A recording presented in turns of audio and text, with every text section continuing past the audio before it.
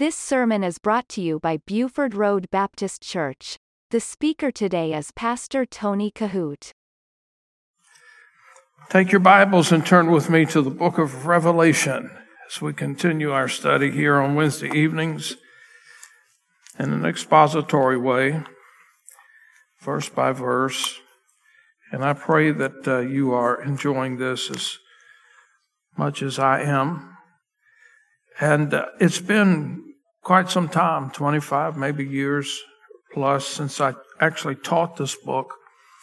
And I am learning to be refreshed in it as well. And when you are not in such complicated scriptures for a while, it does take a rhythm to get back into it, and certainly a dependency on the Lord. And so that's where we are with this right now. And tonight I've got a host of scriptures for you, and I hope that you have something to write on, because there'll be lots of cross-referencing this evening, I'm quite sure. All right, so let's get right to it. And Revelation chapter 5, and I want to pick up tonight with verse number 8. Again, I remind you, as we look into a book like this, it does take a lot of determination to stay focused and to try to be that spiritual sponge and soak it up as God brings things to your heart. All right. And when he had taken the book, the 4 beasts and 24 elders fell down before the Lamb, having every one of them harps and golden vials full of odors. Look at this, is interesting. Which are the prayers of the saints. I want you to think about this tonight. Okay, so look at this carefully. Verse number 8. The 4 beasts, 24 elders, 4 angelic creatures, and the Bible talks about the 24 elders, which is the church. As we see this scripture unfolding, every entity that's mentioned in this verse, you see them here in Scripture. They're all falling down, and they're praising and they're worshiping the Lord. Now, not only in a vocal way, but I want you to see this. If we look at it carefully, the Bible says that every one of them had harps and golden vials full of odors, which are the prayers of the saints. So the thought here in this passage is that as the praise is unfolding, it's not only a melody with words, but it's also instruments as well. Now, the 24 elders, according to the scripture here, they also have golden vials full of odors. And this is unusual, because I don't believe that God lets any of our prayers go to waste. None of them. And the scripture says that they are contained in heaven. They are bottled up. And this full of odors, it is the prayers of the saints. It's sort of like, it's a sweet smelling savor. It's an incense, a fragrance to God. When we pray, that's what it is. The odors, which are the prayers of the saints. So picture this in your mind, if you will, because as you see a complicated verse unfolding with 4 entities here, there's a lot of praising going on. And the prayers are like it's like a sweet smelling savor going up to the Lord. And the word calls it the prayers of the saints. Now that's important. There's a passage of scripture, by the way, in Psalms chapter 141 and verse number 2. We'll take a look at that.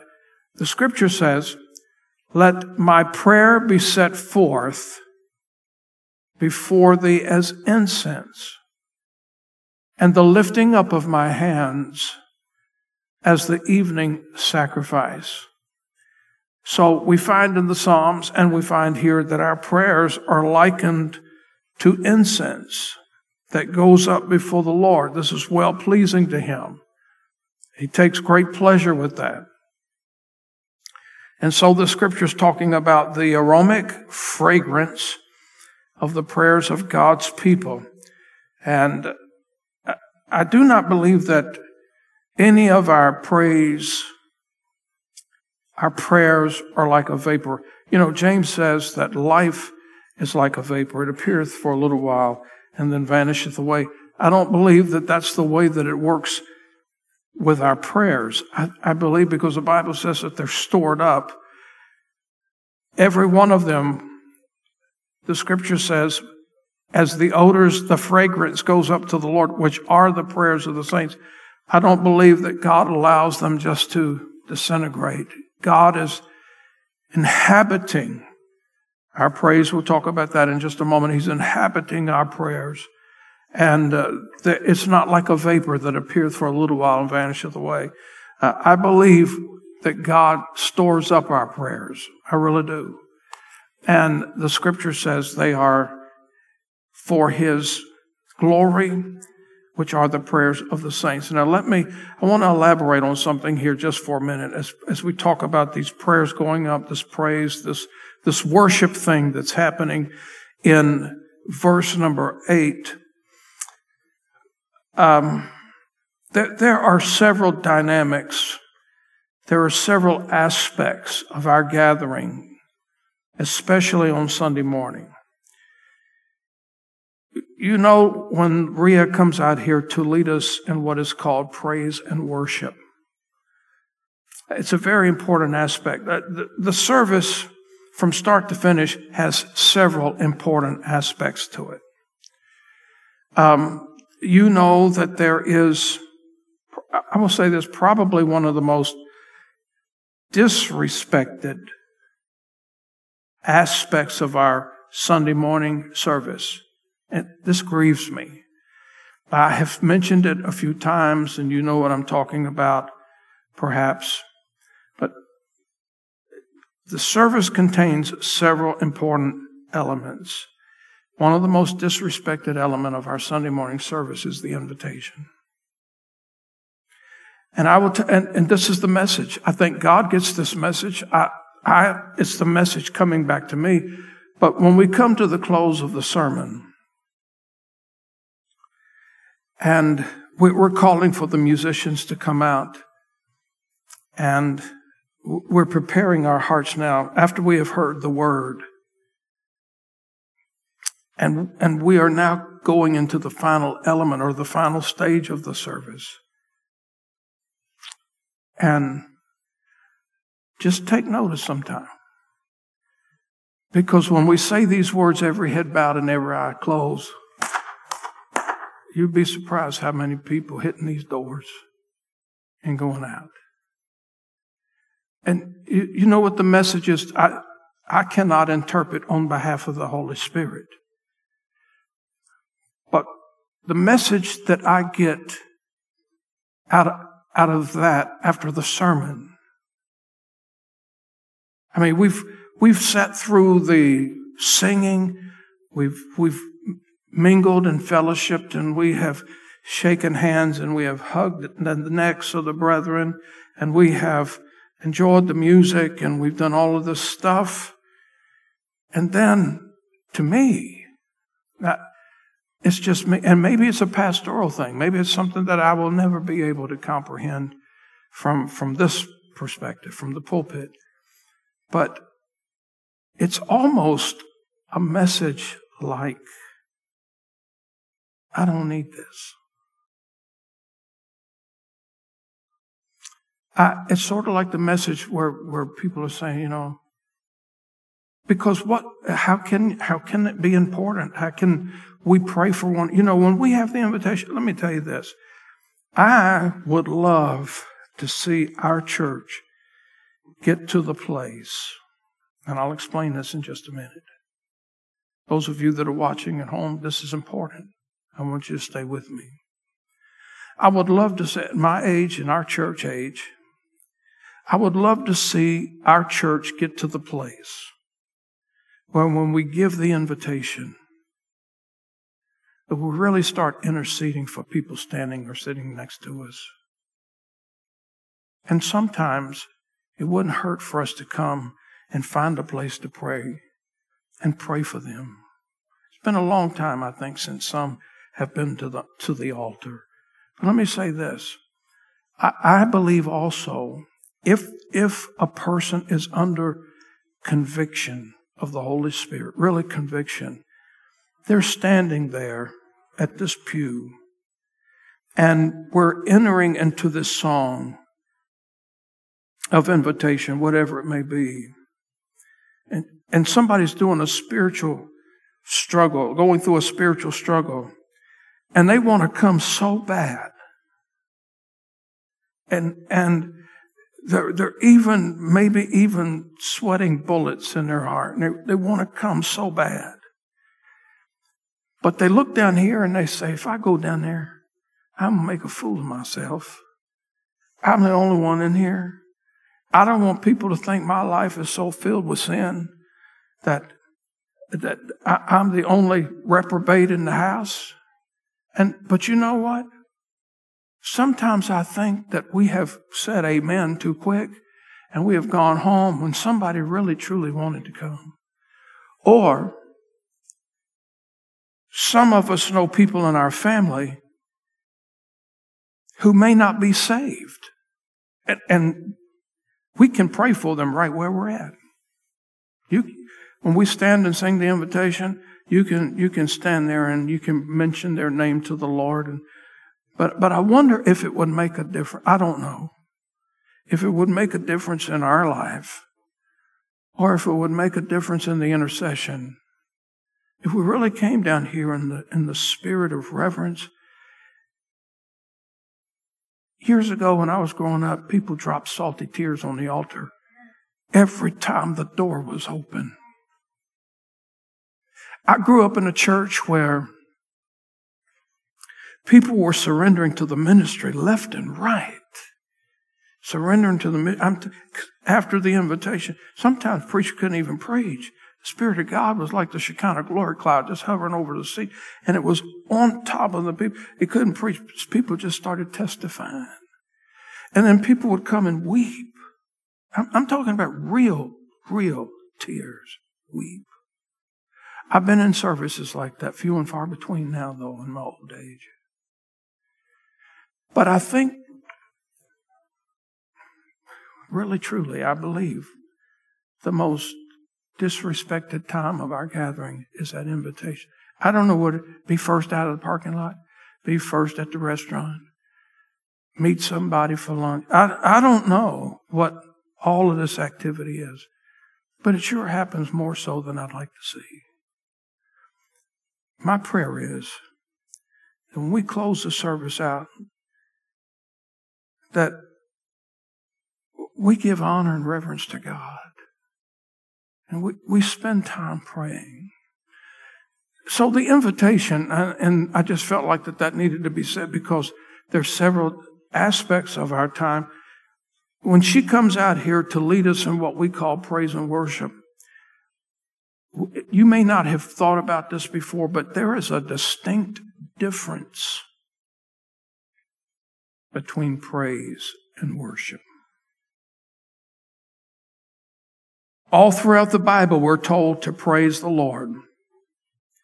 The command to praise the Lord is all throughout the Scripture, given even to angels, the heavenly host. Let me give you a couple of scriptures real quick, because I want to talk about this element of praise and worship. That's why I'm incorporating this thing of the invitation on there. I preached a message a long time ago. I have it somewhere in my office, and it's called The Invitation. And I can remember like it was yesterday preaching that sermon and going through how important it is. When we close our Bibles and now we're ready to do business with God. But this praise thing and this worship thing, sure, there's the preaching, there's the fellowship, there's the singing, there's the teaching in our gathering. And there ought to be real genuine praise and worship. Genuine. So let me give you a couple of scriptures, and I want to talk about praise first. That's why I said I hope you have something to write with. Because what we're talking about in verse number 8 is exactly, there's a lot of praise and worship going on in heaven at the time of this verse. Psalms 89, verse number 5. And the heavens shall praise thy wonders, O Lord, thy faithfulness also in the congregation of the saints. In Psalms 103, verse number 20.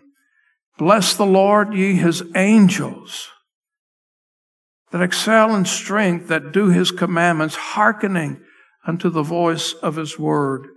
And in Psalms 148 and verse number 2, praise ye him, all his angels.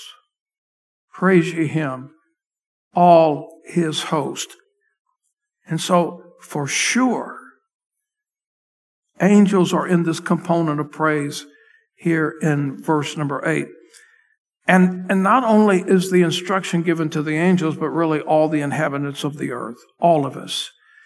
In Psalms 138, verse number 4, the Bible says, all the kings of the earth shall praise thee, O Lord, when they hear the words of thy mouth. And in Romans 15, verse number 11, the Bible says, again, praise the Lord, all ye Gentiles, laud him, all ye people. And so let me tell you various ways that we give praise to the Lord. And I want to bring a contrast to the difference between praise and worship. We can praise the Lord with singing, and we do that. This is a singing church, and that's, I think, so meaningful to me, and that's why music is so important to me. But in Isaiah chapter 12 and verse number 5, the word says, sing unto the Lord, for he hath done excellent things. This is known in all of the earth. And in Psalms 9, verse number 11, the Bible says this, in Psalms 9, verse number 11, sing praises to the Lord, which dwelleth in Zion. Declare among the people his doings. Okay, so I'm going to give you various aspects of this thing of praising. We praise the Lord with singing. Secondly, we praise the Lord with shouting. That's almost prehistoric. That's almost gone with the wind. Years ago, when I'd get to preaching, and this, I've never forgot it. She's in heaven today. We had a real petite, small woman that sat not too far behind where Sister Catherine sits tonight. Annie Duggar was her name. I don't know if some of you here tonight remember Annie Duggar, but when I get to preaching, sometimes it was almost like she and I were the only ones in the building. It's Sunday morning. Only I and she were the only ones in the building. She'd get out there in the middle of the aisle, and she'd just have herself a spell. And she wasn't speaking stuff that nobody could understand. And listen, God's not the author of confusion. But she'd get out there in that aisle and she'd throw her hands up. She didn't weigh 90 pounds soaking wet. She'd get out there in that aisle and with tears, she'd just lift up her hands and she'd do, I want to call it, this was long before the moonwalk and all of those other things. This was a holy dance. She'd get out there and this is what she'd say until she was done. Thank you, Jesus. Thank you, Jesus. And she'd lift her voice to the rafters. If God can be, listen, if we hold our praise, Scriptures say that even the stones would cry out. We don't do a lot of shouting anymore because we don't want people to think we're too fanatical.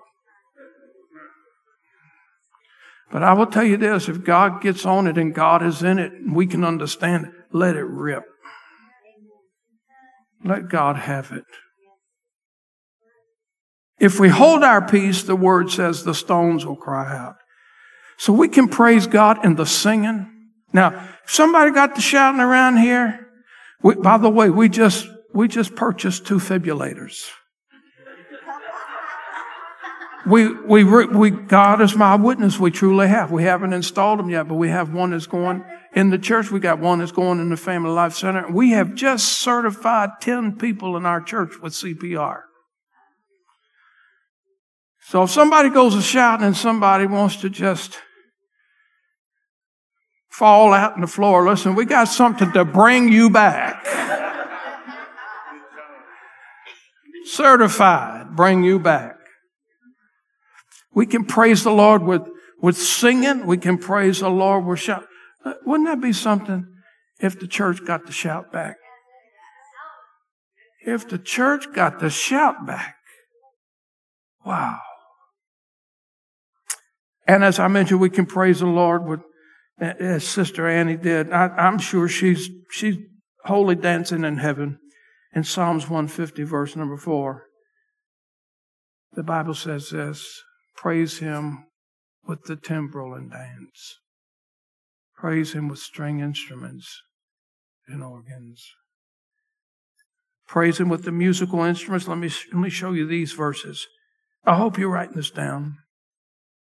In 1 Chronicles chapter 13 and verse number 8, and David and all of Israel played before God with all their might, and with singing, and with harps, and psalteries, and timbrels, and with cymbals, and trumpets. You know, I grew up in this old-fashioned shouting church. It had a lot of good things, and it had a lot of bad things to it. It taught me a lot. I came out of legalism a long time ago. And they would swear. They didn't swear, but they would swear that drums were of the devil. And I'm telling you right now, as long as I've been in gospel music, there's some that just believe that if you sang with a microphone, you were imitating a nightclub setting. If you used drums, that you were pounding demons in the house of God. I grew up in all of that stuff. When Gail and I got married, we were just 18 years old, and we didn't know anything. But we knew enough to know that we had enough of that. And we decided we weren't going to live our lives and caught up in legalism. We weren't going to live our lives shackled down with that kind of stuff. We weren't going to raise our children in that kind of environment. And so God set us free. I've enjoyed being free. And yeah, so the scripture is how can you argue with this? This is scripture. And the Bible says this in Psalms 108, verse 2. Awake, psaltery and harp, I myself will awake early. In Psalms 150, verse 3 through 5, praise Him with the sound of the trumpet. Praise Him with the psaltery and harp. Praise Him with the timbrel and dance. Praise Him with stringed instruments and organs. Praise Him upon the loud cymbals. Danny? Amen?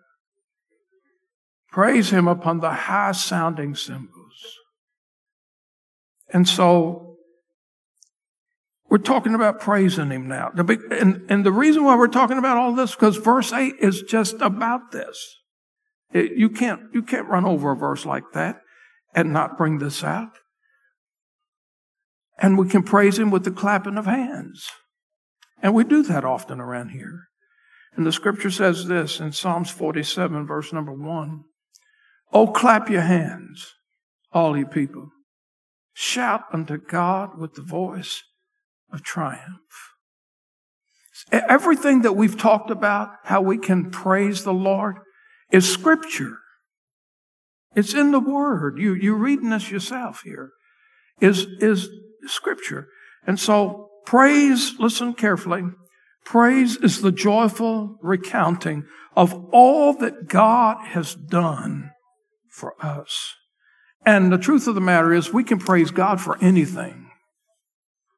He's worthy of our praise. Psalms 18:3 says this, I will call upon the Lord who is worthy to be praised. So shall I be saved from my enemies. All right? But listen, worship.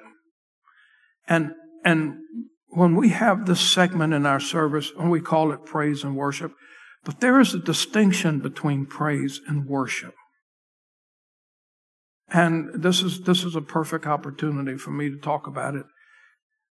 Worship comes from a different place within our spirit than praise. Worship, now I'm talking about real, genuine worship. It comes from a deep, humble place within ourselves before God.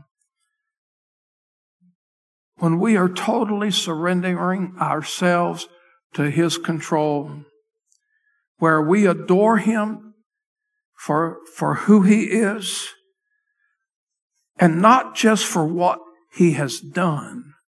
Let me say that again. Where we worship is where we adore Him for who He is, and not just for what He has done. Can you get the difference there? It's one thing to praise God for what He's done, but it's another thing to worship Him for who He is. If I could give you one thing to meditate on the rest of the week, it would be that to chew on. Usually in Scripture, praise is presented as boisterous and loud and cheerful and with expression. In Luke 19:40, again, I've already made reference to this, but I want to give you the scripture for which I referenced. And He answered and said unto them, I tell you that if these should hold their peace, the stones would immediately cry out. Most of the time when the Bible mentions worship, it's like the tone changes altogether in Scripture. Altogether. In Psalms 95 and verse number 6, the word says, Oh, come, let us worship and bow down. Let us kneel before the Lord our Maker. And in Psalms 96 and verse number 9, Oh, worship the Lord in the beauty of His holiness. Fear before Him all the earth.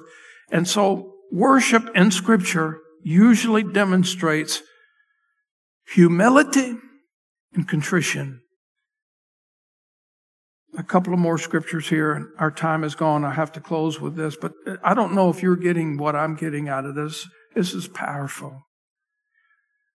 In 2 Chronicles chapter 29, in verse number 28, and all the congregation worshiped, and the singers sang. The trumpeters sounded, and all this continued until the burnt offering was finished. Now think about having a time of worship like that. In Hebrews 11:21, by faith, Jacob, when he was dying, blessed both the sons of Joseph and worshipped, leaning upon the top of his staff. And lastly, Revelation chapter 19 and verse number 10. We'll pick this up way down the highway somewhere. And John said, I fell at His feet to worship Him. And He said unto me, See thou do it not. I am thy fellow servant and of thy brethren, that the testimony of Jesus. Worship God, for the testimony of Jesus is the spirit of prophecy. And so it's through worship that we invite the Holy Spirit. Listen now, what I'm about to tell you applies to the invitation as well as the whole time that we open the Scriptures and get into the Word. It's through worship that we invite the Holy Spirit to speak to us, to convict us, to comfort us. Now let me ask you the question and I will close. How can we ask the whole, listen, after the singing and the praise and the Word, how can we ask the Holy Spirit to speak to us, to convict us, and to comfort us when we're running out of these doors? You see what I'm talking about? It's impossible. I think when we bow our head and we say, at the close of the sermon, every head bowed and every eye closed, I think probably one of the first things that all of us need to be worshiping with is, Holy Spirit, speak to me. I wonder how many people God would call to the mission field. How many people would God call to a place of surrender? If we got in tune with this thing, Holy Spirit, speak to me. Every single day when my feet hit the floor, one of the things that I humbly cry to God for, God, give me wisdom for this day. A lot of times during my day, you may not know this, but there are several people in here that can testify to it. I need the wisdom of Solomon. And I know that's a probability. Sometimes when I walk in that door early in the morning, it's like a revolving door. But when my feet hit the floor early in the morning, I'm saying, God, give me wisdom. You've said in your word, if any man lack wisdom, let him ask of God, that giveth to all men liberally and upbraideth not. And I cry out to God for wisdom. I wonder what difference it would make in our lives if we did that, but also what difference would it make in our lives if when we got to the place of the invitation and we're standing there saying in the awe of the moment, Holy Spirit, speak to me. Wouldn't that, just the thought of that. So I want to encourage you with something, because I do believe that there are times in our gathering when people come, and there are people that want to come forward. They desperately want to come. They want to.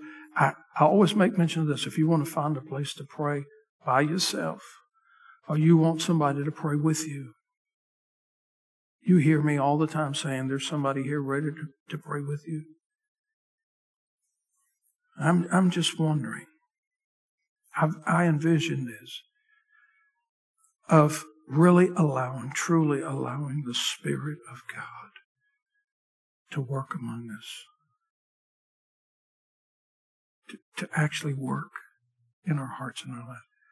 Well, I don't know what else to say. That's powerful. Verse number 8 is incredible.